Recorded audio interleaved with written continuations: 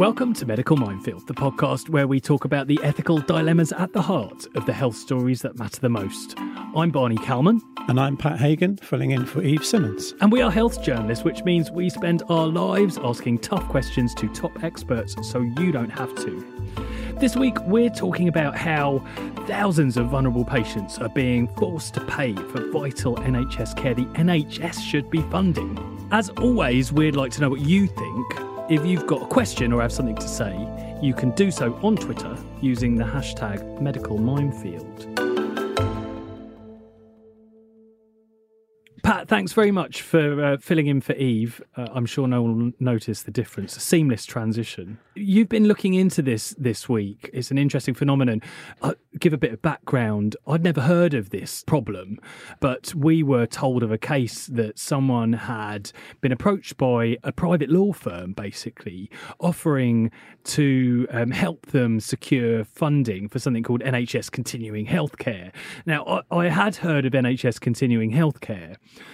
This is money that's ring-fenced, supposedly, for people that otherwise would need to be in hospital because they have such great healthcare needs. But in fact, it was basically designed to get them out of hospital and looked after in a care home or in their own homes and provide the same level of care they would get in hospital to stop them from getting very, very ill. So it's quite a specific bit of funding. And I was aware that it was very difficult to get hold of as well. I'd reported on a case of a severely disabled boy that was being denied continuing healthcare funding, despite the fact that he needed 24-hour-a-day supervision. His condition was so complicated he could choke very, very easily, basically, without being too graphic. And his local NHS trust was trying to take away his continuing healthcare funding, and his mum went to the papers, and we highlighted the case, and they did actually end up continuing to give the care until the boy unfortunately died of natural causes. But it was a new one on me that it was such a problem getting hold of it that, law firms have popped up when you do a Google for a certain search term, and it's a bit like doing a Google for health insurance or whatever. And these firms, they pop up and they say they're going to be able to fight your case for you. And but in this case, you have to pay a huge fee, don't you? You pay $4,000 or something like that up front. Yeah, so it seems that these firms, and there are about half a dozen or so that have sprung up over the last 7 or 8 years, and most of them are run by solicitors who run it as a sideline because they've been approached by people asking for help. And the way it seems to work is that usually with kind of medical negligence type cases, there's a no-win, no-fee option. These are slightly different in that the solicitor will take an initial call and then they'll carry out an assessment of the case based on what information the relative of the person in question is able to supply. And that will be their medical records, their care records, their medical needs. And then based on that, they make a judgment on whether there's a realistic chance of securing CHC funding for that family. So the ones that I spoke to claimed that they reject, at that initial screening process, they reject around 70 to 80% of cases. Because obviously the first thing that pops into my mind when I hear this whole scenario is that these firms are going to be ripping people off. If you charge an upfront fee and you're not going to pay someone back if you don't win the case, there'll be this huge multi-thousand-pound incentive to take on as many cases as you can. One startling fact that you told me that it's only 1 in 5 in the general population. 1 in 5 claims for continuing healthcare make it. Yeah, so and that's a vast failure rate. That's official data. So, and that's without getting these firms involved. That's without. So at the moment, the number of cases, the number of CHC applications that go all the way through to funding being granted, I think it's actually about 18%. Wow. Now, that's not to say that the rest of that percentage are justified cases that are being declined. A lot of those won't necessarily qualify. They won't necessarily meet the criteria for CHC funding. But it's still a very low level. And there was a report by the Parliamentary Ombudsman in 2020, I think, which highlighted the fact that really sort of disappointingly low numbers of people were meeting the criteria. And as it said, that the NHS was failing to fund and care for the most vulnerable in society. And I mean, we're talking astronomical sums. One of the stories that you heard, someone was paying around £10,000 a month. And I know that there's around 25,000 families waiting to hear about cases or be assessed for continuing healthcare, all of them shelling out these vast sums. I mean, you're hemorrhaging money. And of course, how does it get paid for? If you have any assets, everything you've worked your whole life for gets sold for a start. Yeah, that's it. So this is, if you say, for example, there are thousands of families up and down the country paying care home fees for elderly relatives, and that's just standard care home costs. Add into that the additional medical costs. Let's say you have an elderly relative in a care home and they have dementia, but they have dementia where it triggers aggression, abusive behaviour, behavioural issues. That means they need close one-on-one round-the-clock attention. That has to be paid for. So the bills go up and up and up. Now, technically, in those kind of cases, under the NHS CHC funding, it's very likely that a lot of those people would qualify for funding from that pot of money. And it doesn't just mean that they pay the medical costs, but the CHC pot should then cover all care costs. Therefore, taking that huge financial burden and stress and pressure off not just the person in question, but their families. I'm still slightly sceptical, of course. I mean, having had experience of lawyers and all sorts, who are all, if any lawyers are listening to this, wonderful job everyone's doing, but it's not a philanthropic exercise, really, is it? And these firms, they seem to advertise aggressively, I'd say, on Google. You type in continuing healthcare, and what pops up is not the NHS explainer of how you could be eligible for that, but these firms advertising to you. And they look like, you're going to click on them first, aren't they? So forgive me for being slightly suspicious of them. I think that's legitimate. And the families I've spoken to share that concern. Their big concern is they are plucking these people out of the ether.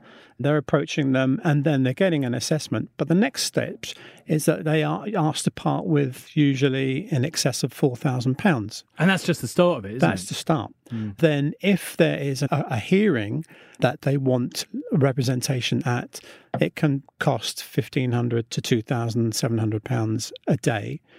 If there's a subsequent appeal, it could be thousands more. You could end up spending £10,000 and not get the funding in the end. But if if you know that you need additional one-on-one support for your, say, elderly relative who's violent with dementia and can't be left alone, is a danger to themselves, etc. I mean, you bloody well are eligible for this kind of care, and so many people do seem to get turned down. You're stuck between rock and a hard place, really. Yeah, so the families I've spoken to, they know this is a gamble, and on paper, it's quite a big financial gamble. But if they succeed, for a lot of them, it's £50,000-60,000 a year funding that they are currently having to find. And if they get it backdated, which in some cases has happened because they were wrongly declined or turned down by the NHS, then they can recoup the costs that they've already paid out and they secure the funding going forward. But there's an issue. And the issue is that winning the funding is just the first step. These decisions are usually subject to 3-monthly or 6-monthly reviews. Yeah, that's what I saw with the case of Katie Jackson that I wrote about. She was having threats that it would be taken away every 3 months or so, and they kept coming back for her. Here's the irony with this funding. You can't just have a condition. You have to be very ill to get it. This isn't a pot of money for anyone who's old or ill. It's very specific funding for very specific needs.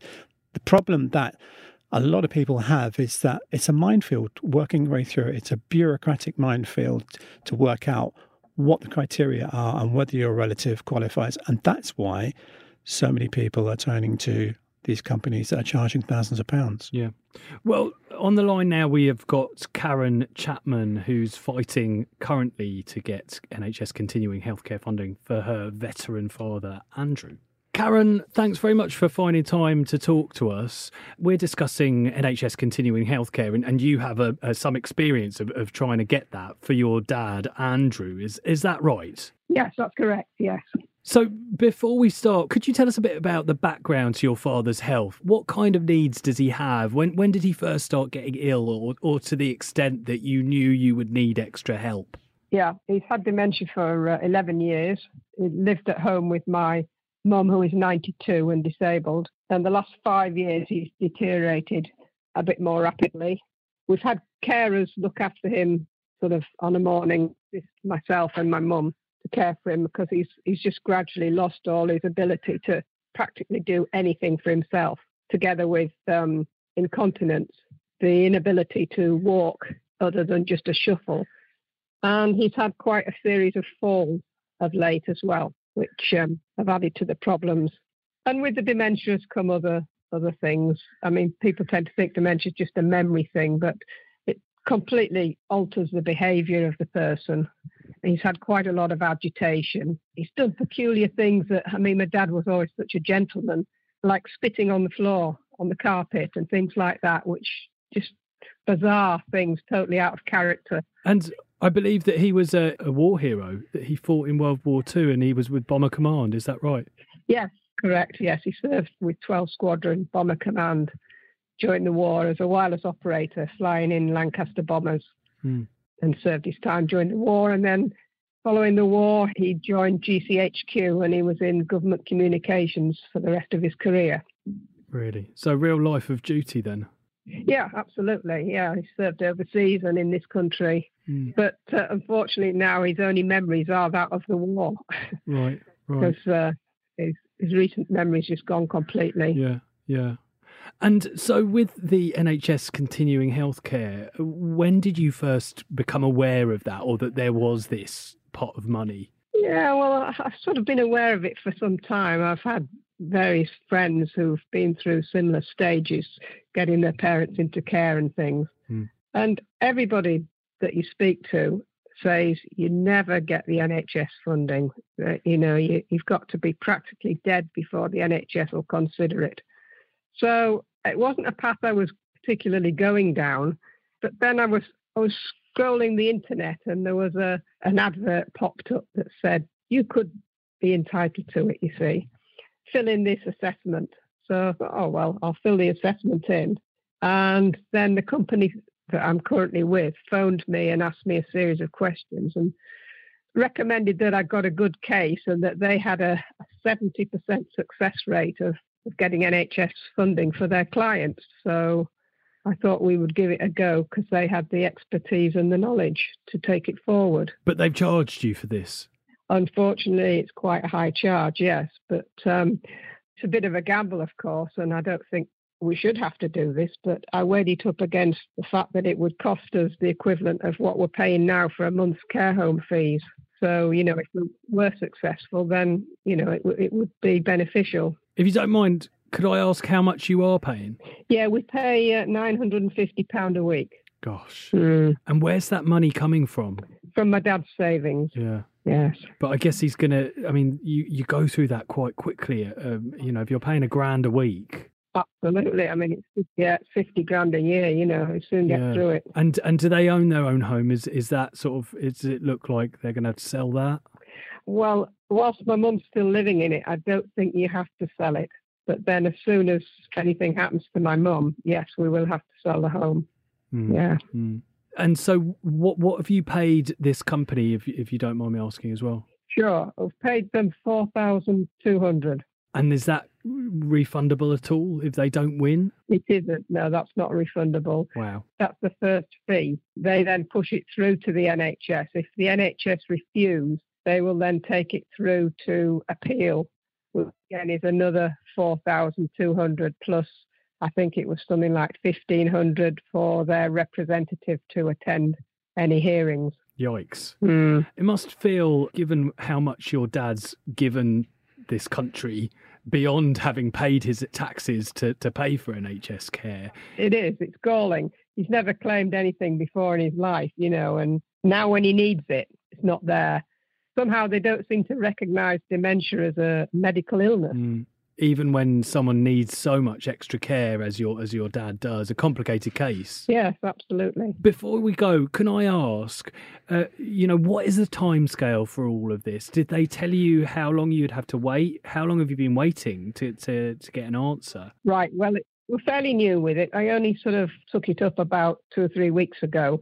So I've paid the money up front. They then write to various establishments, GPs, care homes, hospital, and get reports on my father, which they then submit to the NHS.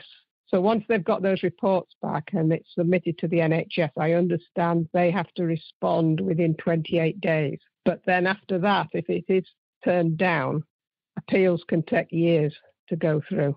Very often the person can have passed away before anything comes forth. Well, look, thanks so much for taking the time to explain things for us, and I really do wish you the best of luck. Thank you. So, Pat, you've spoken to other people who are in the same boat as Karen, and in fact, you spoke to someone who did win their payout, didn't you? Yes. One of the families that I spoke to had put in a claim for their elderly parent, and the claim was turned down by their local clinical commissioning group. Now, they are the local NHS bodies that decide how money is spent. And they turned it down, I think, in 2019. And so the family continued to bear the mounting costs of care and medical needs. Then they approached a specialist law firm dealing in this area and asked them to look into it. And they put together a case and managed to overturn it. And so they won backdated payments for, I think, more than a year, totaling, I think, in the region of £50,000-60,000. And, of course, ongoing funding for the future, providing they continue to meet the criteria. So that was a gamble that they paid out for, and it paid off handsomely. But there are probably many other families. First of all, they may not even know that CHC funding even exists. Yeah, I mean, it's hard to, it's not. It doesn't roll off the tongue, does it? It doesn't roll off the tongue. Everyone knows of. You won't see it advertised at a bus stop. And really interesting is that there's a bit of a theory going around that care homes, who are meant to play a part in constantly assessing their residents in terms of what funding they do and don't qualify for, that's where the assessments are kind of meant to take place. There's a bit of an incentive for them to not actually highlight CHC funding, because when the NHS secures beds at care homes, they negotiate a hefty discount. I don't know what the discount is, but I believe it's fairly sizable. So there's a perverse incentive for care homes to not secure NHS funding on the part of their residents, because they'll get more money otherwise. They get more money out of families paying privately. I also spoke to the sisters you interviewed briefly. One thing that they mentioned was that during this whole process, their dad had to sell the family home and move into residential care himself, or supported living himself. And this is a home he'd had with his wife their whole life. And they'd gone through that money at a rate of knots while fighting the case. And although it was backdated, it couldn't buy the home back. And in fact, Dad just gave up and, passed away, sadly, in the middle of all this stress and hair pulling. I'm sure some people seeing this issue will think, well, hang on a minute, they're just money-grabbing families trying to squeeze funds out of the NHS so they don't have to pay for their parents' care. But this is money that was set up by the NHS. This is money that years ago would have gone on geriatric wards in hospitals where these people would have been cared for. The geriatric wards had gradually been phased out, and the money that funded them was supposed to follow patients into the community. So this isn't about money-grabbing families. It's about people who are genuinely entitled to the funding. And you're right, that a lot of families give up, they lose hope, and they've got the added stress of watching their loved ones suffer and die in the process without having to go through this bureaucratic minefield at the same time. And just to give you an idea about the difference in costs that people can face, a standard care package might cost, say, £4,000 a month, which is a lot, but that's what everyone is expected to pay for out of their own pockets, because social care we have to pay for. However, it could cost upwards of £6,000 more a month to have one-on-one care provided if your relative needs additional support, if they can't be left on their own. So it's a large amount more that you need if you have extra health needs. These are eye-watering amounts of money. Even the most affluent families are going to struggle after a while.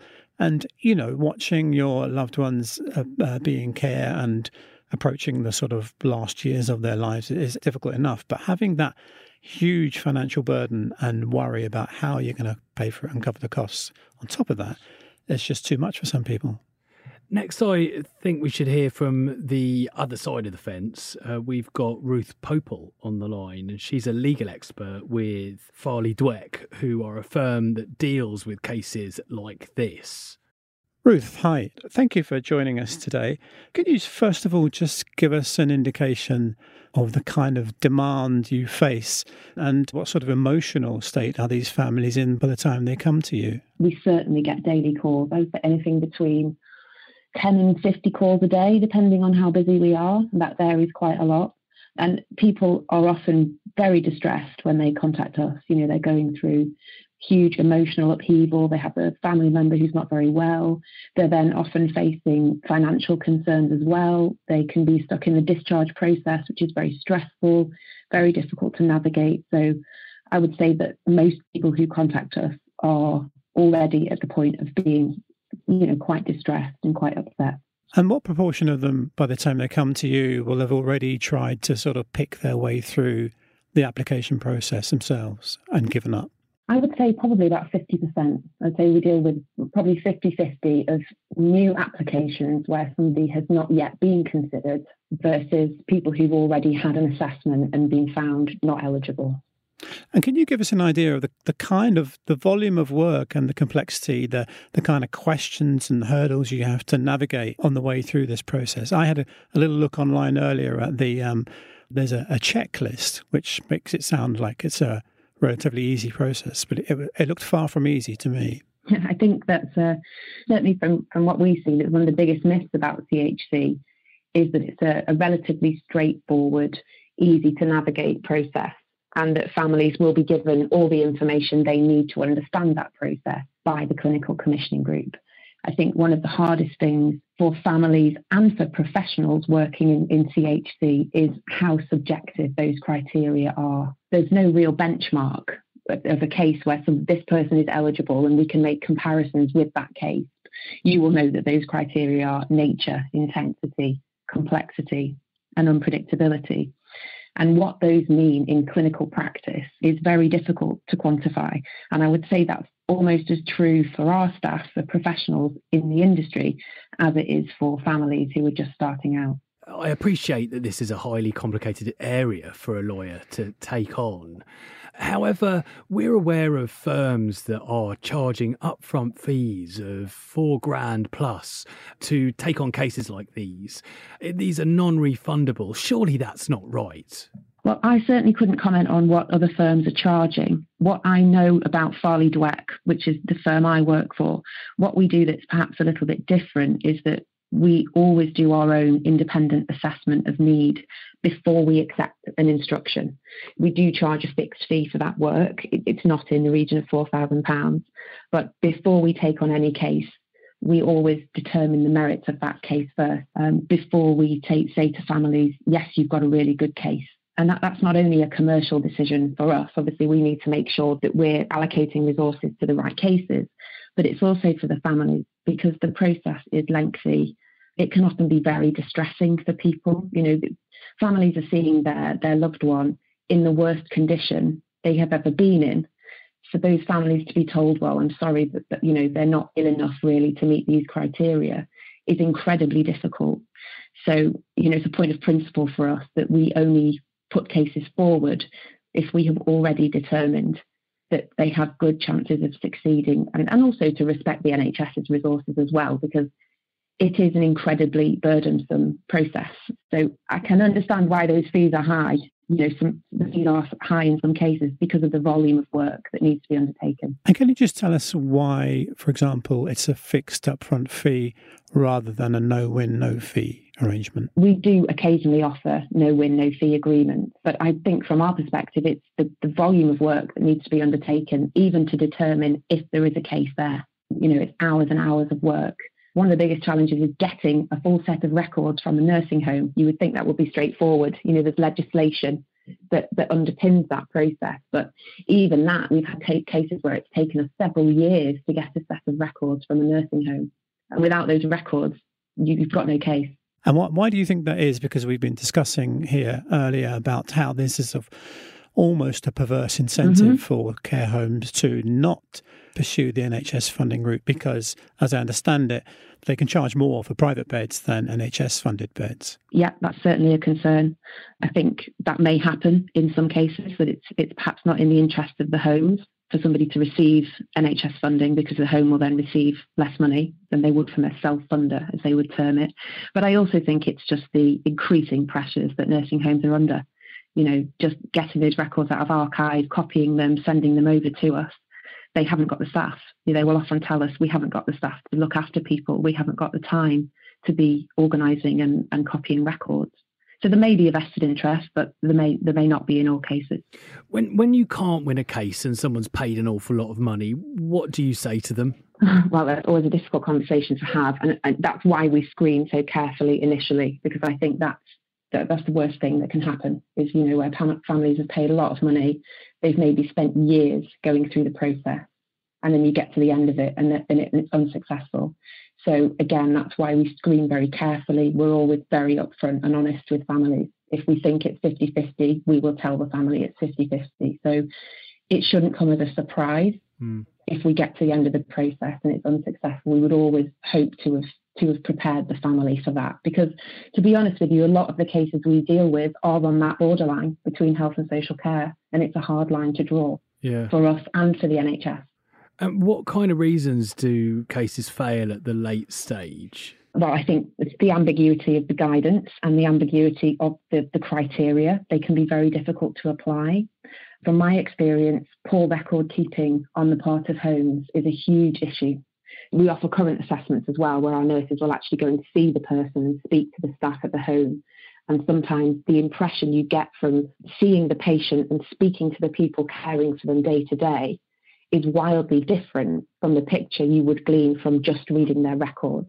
And there can be a number of reasons for that. Maybe the management doesn't place that much importance on keeping records, or the staff don't know what kind of information they need to record, or they just haven't got time. We've also heard that the process varies from one CCG or local NHS body to another. In other words, the criteria are implemented differently according to where you are, who's carrying out the assessment, and whether the CCG wants to approve it or not. Have you got any examples of really obvious cases where people clearly meet CHC funding criteria but just don't get the money? Yes, certainly. As I say, most of our cases would be on that borderline. And I would always hope that where somebody is obviously eligible, they would be found eligible. But I have been dealing with a case recently of a young man with profound learning difficulties. And those individuals often fall through the cracks in my experience. And in this particular example, this young man suffers frequent seizures. He's been under the care of the most experienced neurologists in the country. They have been unable to get those seizures under any kind of control. And when he has a seizure, he stops breathing. He goes into cardiac arrest. His care plan includes oxygen, defibrillators, CPR, and the CCG has described his care as non-complex social care. So in other words, that's being funded by the local authority. Social care. Yeah. Okay. Yeah. And that's a clear-cut case for he has overwhelming medical needs, is what you're saying. For me, as a non-clinician, I would call those overwhelming medical needs. And, I ran the case past several of our nurses because I couldn't understand how he had been found not eligible. And we all felt that this was a clear case of eligibility, where his primary need was clearly for healthcare, but the CCG disagreed. And on the other side of the coin, do you sometimes get families who approach you for CHC funding because they don't want to pay the social care costs or incur any care costs themselves, but they really don't have a medical case? Yes, although I probably wouldn't put it as cynically as that. I think Lots of the cases we deal with are older people with dementia, and they need full care. They're often bedbound, they can't communicate, they're severely cognitively impaired. And for any layperson or any family member, if you saw your loved one in that kind of condition, you would think, well, of course they have a healthcare need, of course they qualify for this funding. But in many of those cases, actually, those people will not meet the criteria. And we would always be honest with those families and say, look, we don't think that your relative meets the criteria at this point. Well, Ruth, thank you very much for shedding some light on it from your side of the fence, and good luck with the future cases. Thank you very much. Hi, sorry to interrupt your listening, but there's another great podcast from the Mail on Sunday you might want to try. Liz Jones's Diary, the podcast, offering a weekly look into the life of Britain's most unfiltered columnist. That's me. Find us at mailplus.co.uk. Well, Pat, the reason that you are here today is because Eve Simmons is on her honeymoon, and I was lucky enough to have been invited to her absolutely lovely wedding last weekend. It was a fantastic knees up, and she looked great. The whole thing was brilliant, but there was 2 weddings going on in this incredible stately home kind of area, and apparently they had 16 weddings there a week. And someone was telling me that it costs extra if you want to have candles lit. They charge every single tiny little thing. They'll bill you an extra. They'll bill you an extra. And weddings are like that, aren't they? They're sort of licenses to just absolutely rinse people of every penny they could possibly rinse them of. And you get a sense that social care and this whole area is probably something similar, but in the worst possible way. Yeah, I had some of the guys I spoke to on the legal side are saying CHC funding is something that nobody ever cares about, and it doesn't matter to them until they need it. And then literally overnight, they need to know how they can pay to look after their loved ones. The amounts of money that are going into the sector and pouring out of it from the sale of family homes and savings is truly breathtaking. This is a huge, complex area where a lot of people are struggling, but it's clear that this pot of money, if distributed fairly and evenly across the board, could help many more people than it is at the moment. Mm. Well, look, we're really keen to hear from anyone who has experience, good or bad, of these firms. So really do get in touch with us and email us at health@mailonsunday.co.uk and tell us your stories. You can also tweet us with your stories using the hashtag Medical Minefield, or directly at me. I'm at Barney, Barney, Calman, Calman.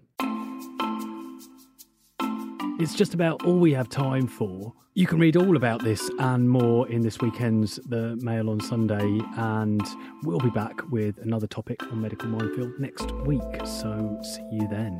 And it's goodbye from me.